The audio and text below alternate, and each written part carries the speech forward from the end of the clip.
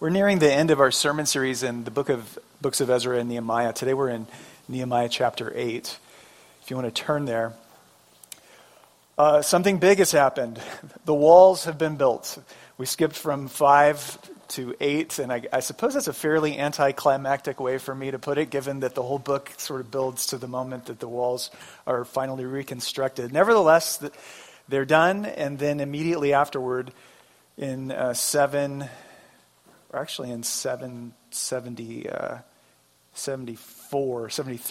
this happens. When the 7th month came and the Israelites had settled in their towns, all the peoples assembled as one man in the square before the water gate. They told Ezra the scribe to bring out the book of the law of Moses, which the Lord had commanded for Israel. So on the first day of the 7th month, Ezra the priest brought the Torah, the law, before the assembly, which was made of men and women and all who were able to understand. He read it aloud from daybreak until noon as he faced the square before the water gate in the presence of the men, women, and others who could understand. And all the people listened attentively to the book of the law. Ezra the scribe stood on a high wooden platform built for the occasion. Beside him on his right stood Mattithiah, Shema, Ananiah, Uriah, Hilkiah, and Messiah. And on his left were Pedaiah, Mishael, Malchijah, Hashem, Hashbaddanah, Zechariah, and Meshullam. Ezra opened the book, and all the people could see him because he was standing above them as he opened it. And as he opened it, the people all stood up. Ezra praised the Lord, Yahweh, the great God, and all the people lifted their hands and responded, Amen, Amen. Then they bowed down and worshipped Yahweh with their faces to the ground. The Levites, Jeshua, Bani, Sherebiah, Jamin, Akub, Shabbatai, Hodiah, Messiah, Kelita, Azariah, Jozabad, Hanan, Peliah, instructed the people in the Torah while the people were standing there. They read from the book of the law of God, making it clear and giving the meaning so that the people could understand what was being read. Then Nehemiah the governor, Ezra the priest and the scribe, and the Levites who were instructing the people said to them all, This day is sacred to Yahweh your God. Do not mourn or weep.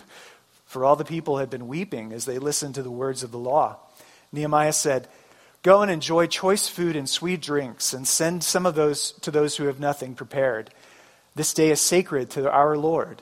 Do not grieve, for the joy of the Lord is your strength. The Levites calmed all the people, saying, Be still, for this is a sacred day. Do not grieve. Then all the people went away to eat and drink, to send portions of food, and to celebrate with great joy, because they now understood the words that had been made known to them. On the 2nd day of the month, the heads of all the families, along with the priests and the Levites, gathered around Ezra the scribe to give attention to the words of the Torah. They found written in the Torah, which Yahweh had commanded through Moses, that the Israelites were to live in booths during the feast of the 7th month, and that they should proclaim this word and spread it throughout the towns in Jerusalem. Go out into the hill country and bring back branches from olive and wild olive trees, and from myrtles, palms, and shade trees to make booths, lean-tos, little tents, as it was written. So the people went out and brought back branches and built themselves booths on their own roofs, in their courtyards, in the courts of the house of God, and in the square by the water gate, and the one by the gate of Ephraim. The whole company that had returned from exile built booths and lived in them from the days of Joshua son of Nun until that day. The Israelites had not celebrated it like this, and their joy was very great. Day after day, from the first day to the last, Ezra read from the book of the law of God. They celebrated the feast for 7 days, and on the 8th day, in accordance with the regulation, there was an assembly. Let's pray. You, Lord Jesus, you alone have the words of eternal life. Share them with us this morning. Water to quench our thirsty souls. Amen. I admit I am a sucker for the optical illusion pictures where you look at it one way and it looks like a duck, and you look at it another way, it looks like a rabbit. You know what I'm talking about. There's the one with the old woman. She has a nose that is kind of humped like my own, and a shawl over her head. But if you look at it another way, you see it's the profile of a young lady who's looking away from you, and she has a feather sticking out of the top of her hair. Well, this week, a Jewish rabbi posted on Twitter what was, for me, a mind-blowing optical illusion. Look at the back of your bulletin. I know you had to be wondering, what is the Chicago Bulls doing on the back of your bulletin? Well, if you think it's the Chicago Bulls, made famous by Michael Jordan, but if you flip it upside down,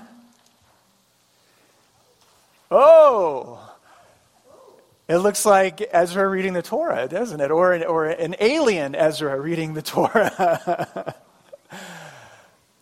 You're very welcome. You'll never be able to see that logo the same way again. I couldn't resist, just given it. I will loop it back into the sermon, I promise. So Ezra really appears for the first time in the book of Nehemiah.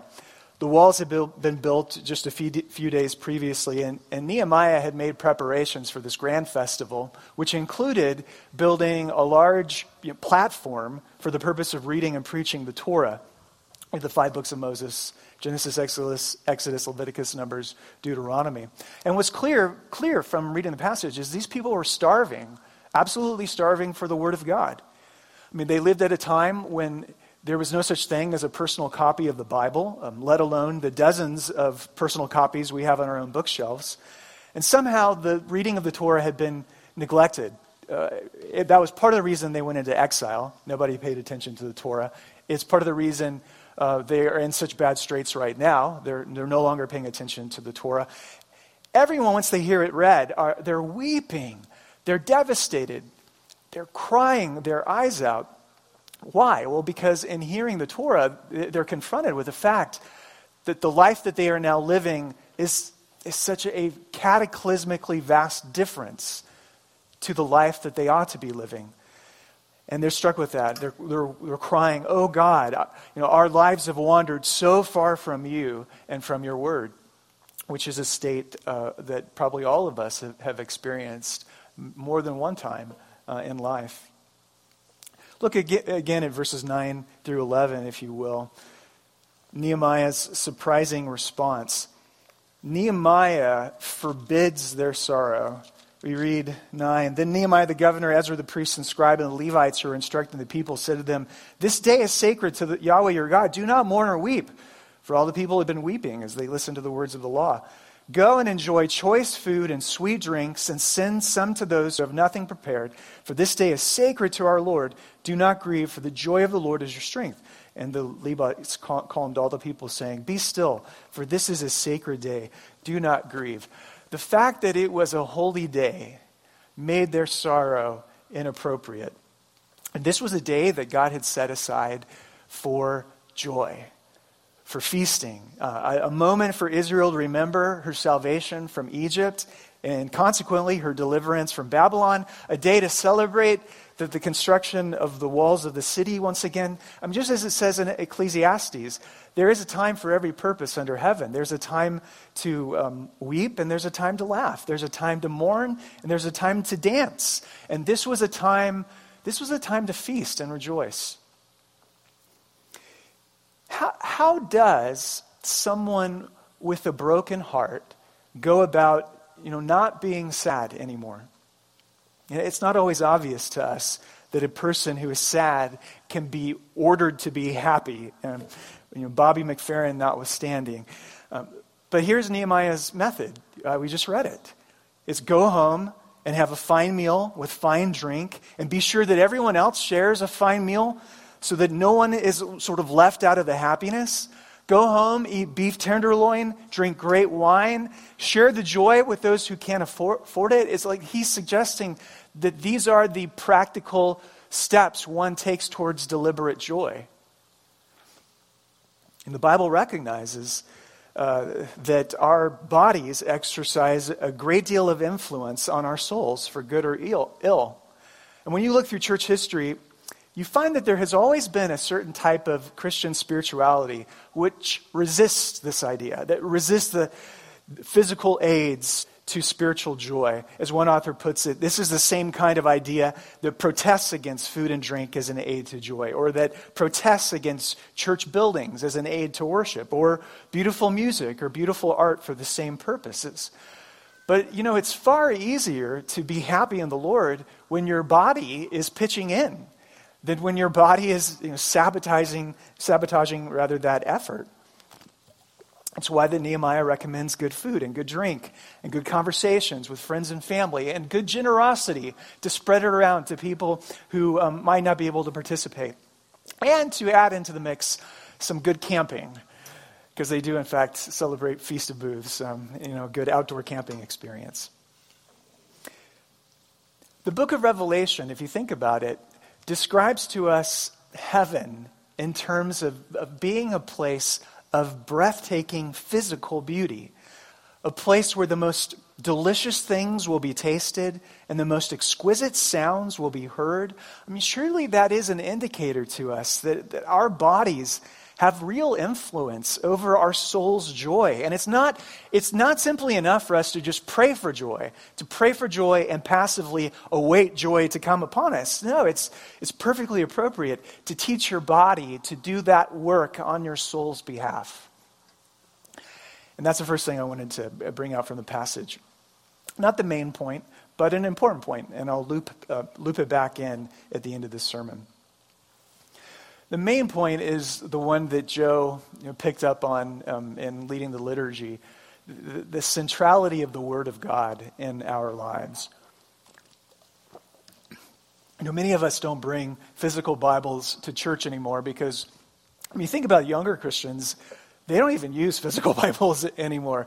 You just read it on your phone or you read it on your iPad, and I'm not here to debate the merits of that.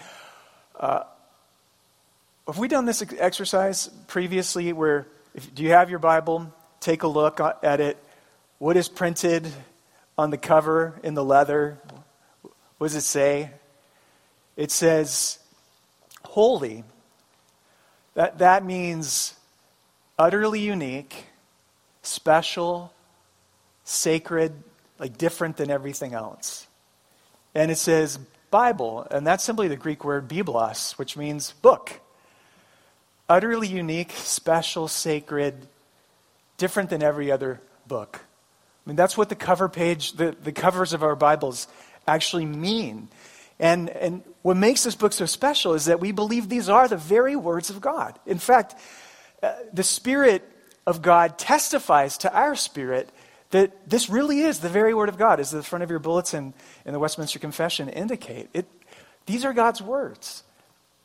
Bart Ehrman is a famous Bible critic and agnostic professor of history and literature at the University of North Carolina at Chapel Hill. He starts one of his courses, or so I've been told, by asking students a question: how many of you believe the Bible is the inspired Word of God? And he looks around the classroom, and if quite a number of hands go up, because it's the South, and yeah, I believe that it's the inspired Word of God.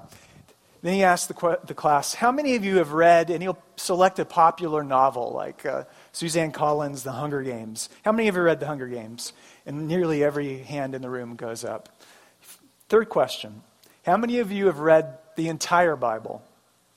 And 0 hands go up. And he says, now I can understand why you want to read Suzanne Collins' book. It's entertaining. But if you really believe that God wrote a book, then wouldn't you want to read it cover to cover?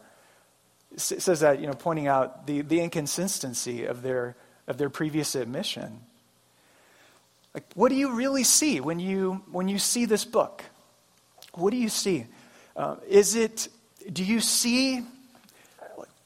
see water, like a fountain of water flowing out of it to you?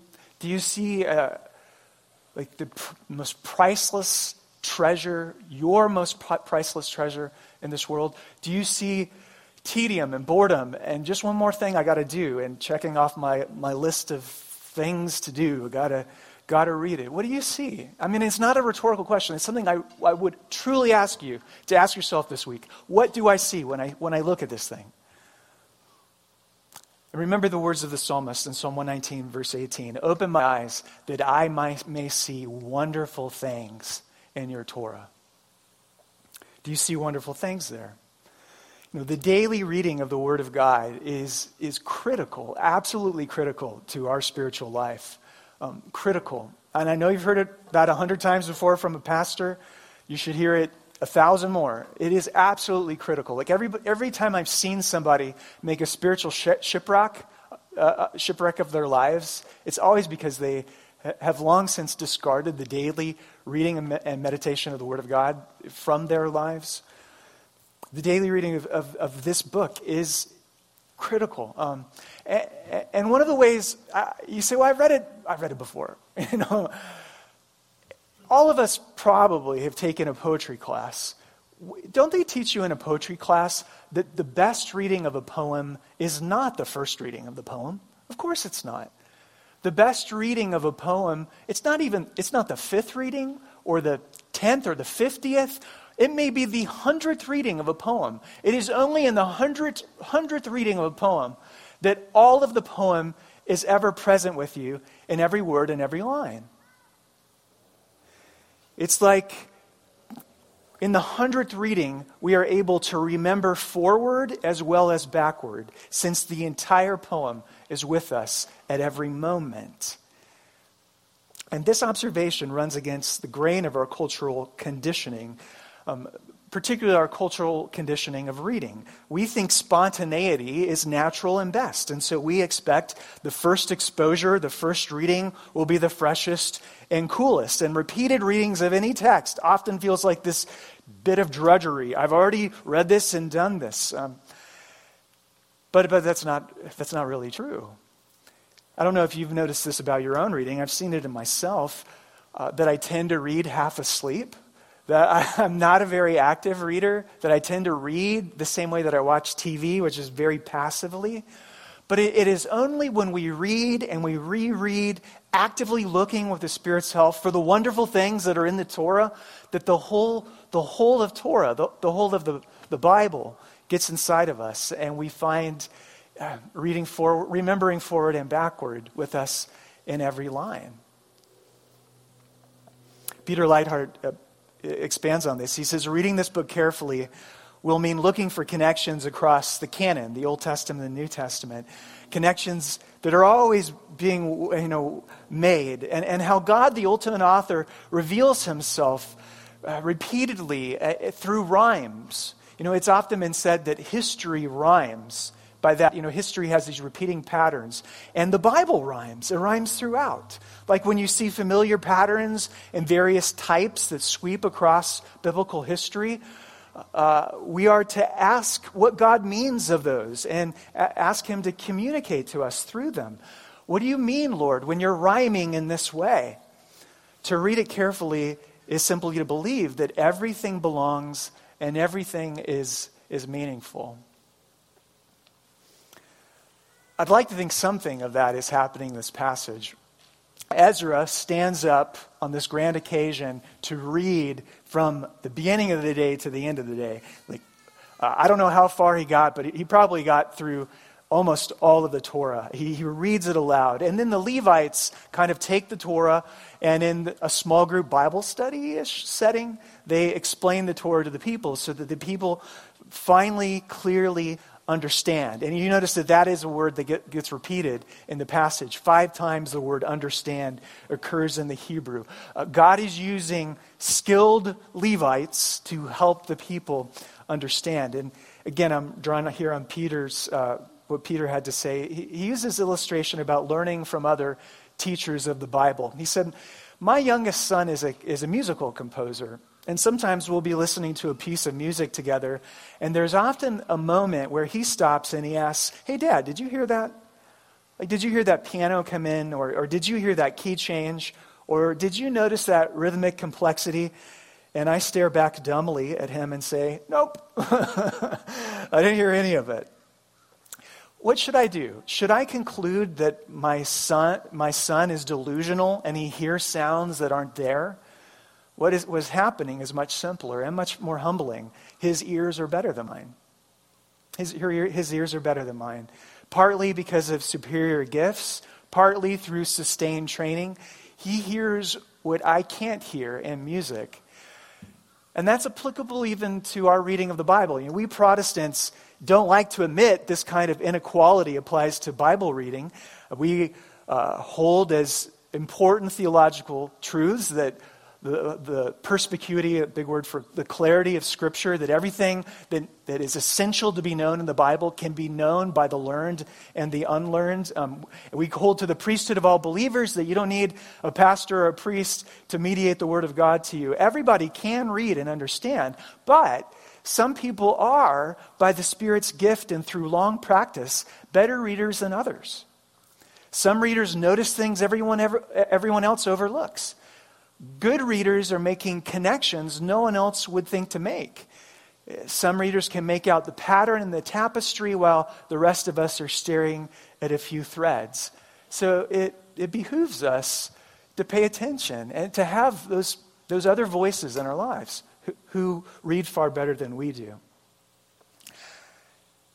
If you're like me, I grew up with a notion, kind of this notion of the Bible, that the Bible has information that will help me live the way that God wants me to live. And it's my job to get that information and put it into practice. So the question that I am normally asking is, how does this apply to my life? Like, tell me, just cut to the chase. How does that apply to my life? And while that is important, it's not the primary purpose of reading the Bible. I mean, Joe already alluded to it. The chief aim of reading is, the reason we read the book is to see the truth and beauty of Jesus Christ, isn't it? It's to see the glory of Jesus on every page of Scripture. It is to see Jesus in all of his... He is the wondrous thing that the psalmist was asking for. It is to see him from Genesis to Revelation. And there are some people who are more skillful at finding Jesus than we are. And it's good for us to listen to them. The daily reading of the Word of God is critical for your spiritual life. And Psalm 1 has this powerful metaphor. It's almost like a metaphorical promise of what happens to you and me, what happens to the man or woman when we daily meditate and read on the Word of God. It says that such a man or woman, famous words, are like a tree. He is like a tree planted by streams of water, which yields its fruit in season, and whose leaf does not wither. Whatever they do prospers. Not so the wicked, for the wicked are like the chaff that the wind blows away. The metaphor the psalmist uses is that they are like a tree whose roots go down deep into the water. And even when drought comes, even when dry seasons are upon us, they stay green and leafy because their roots go deep. The leaf does not wither. When the dry wind blows through in the drought, they are not blown by the whims of their circumstances like the wicked, he says, are. They are stable in the wind. They are green in drought simply because their roots are always drinking from that water. There's a great spot in The Lord of the Rings where Pippin, the hobbit, is looking at Gandalf. And Gandalf, in his outward disposition, he looks very sad. And Pippin says this, or the narrator says this, in Gandalf's face, Pippin saw at first only the lines of care and sorrow. But as he looked, he perceived that under all there was a great joy, a fountain of mirth, enough to set a kingdom laughing were it to gush forth. Such a great line. Yes, the world is sad. The world is crushingly sad. And you may see it on the face of the man or the woman who has their roots down deep into the Torah. But because they are drinking from the water, this fountain of joy is still there that could set forth the kingdom laughing were it to gush forth. And that joy is the joy that is found in our Lord Jesus Christ. Amen? It is.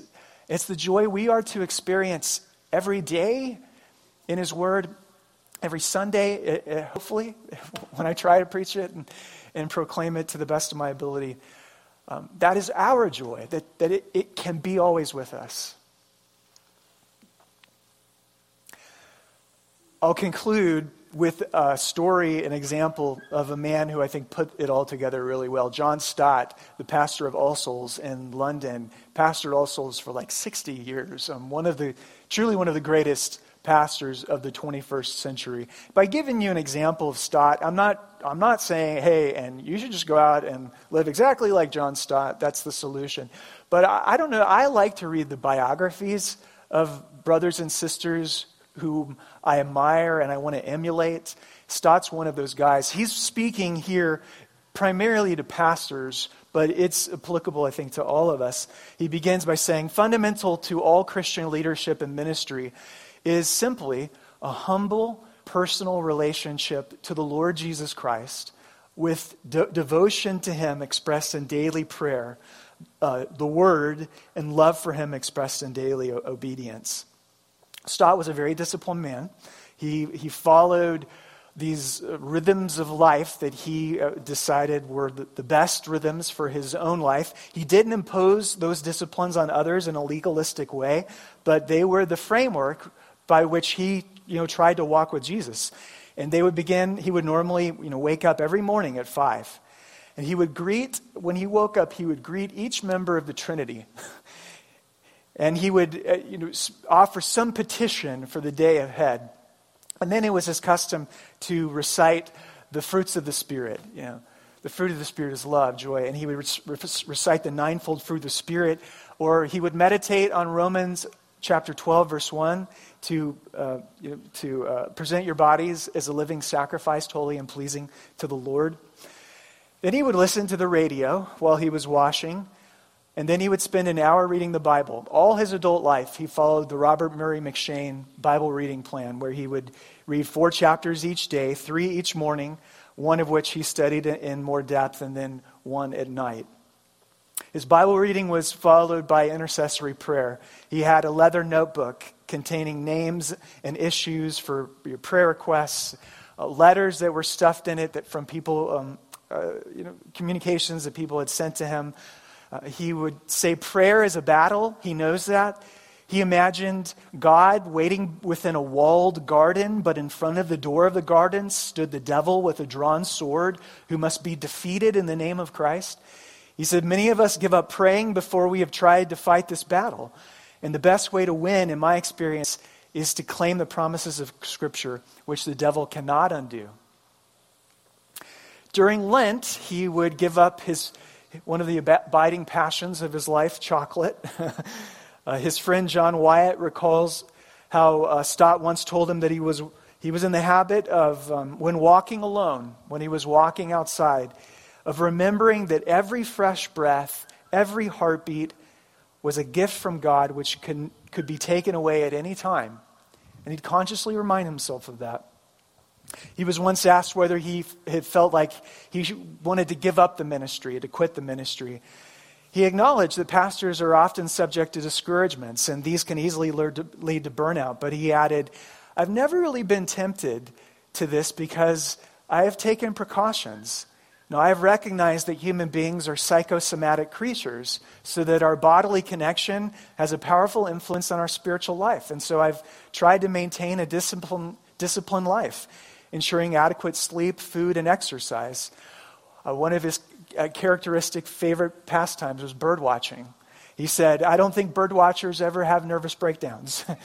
A little tongue-in-cheek, but just the physical recreation and the mental relaxation of bird watching. And finally, he concludes, I found, however, that the most important of all is simply a disciplined devotional life with a determination to meet Jesus Christ every day.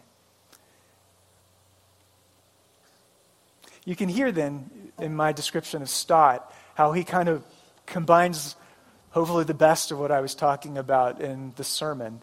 This idea that our bodies ought to be trained and used in such a way to promote our spiritual joy. And ultimately, that when this man looked at this book, he saw the words on the front of it, and he really believed that that's what it was. And if what you see is this is the utterly unique, sacred, very words of God to us, that contain the words of Jesus, that contain Jesus, if you believe that, then there's no reason why you'll want to spend a day without it, is there? There's not. Amen.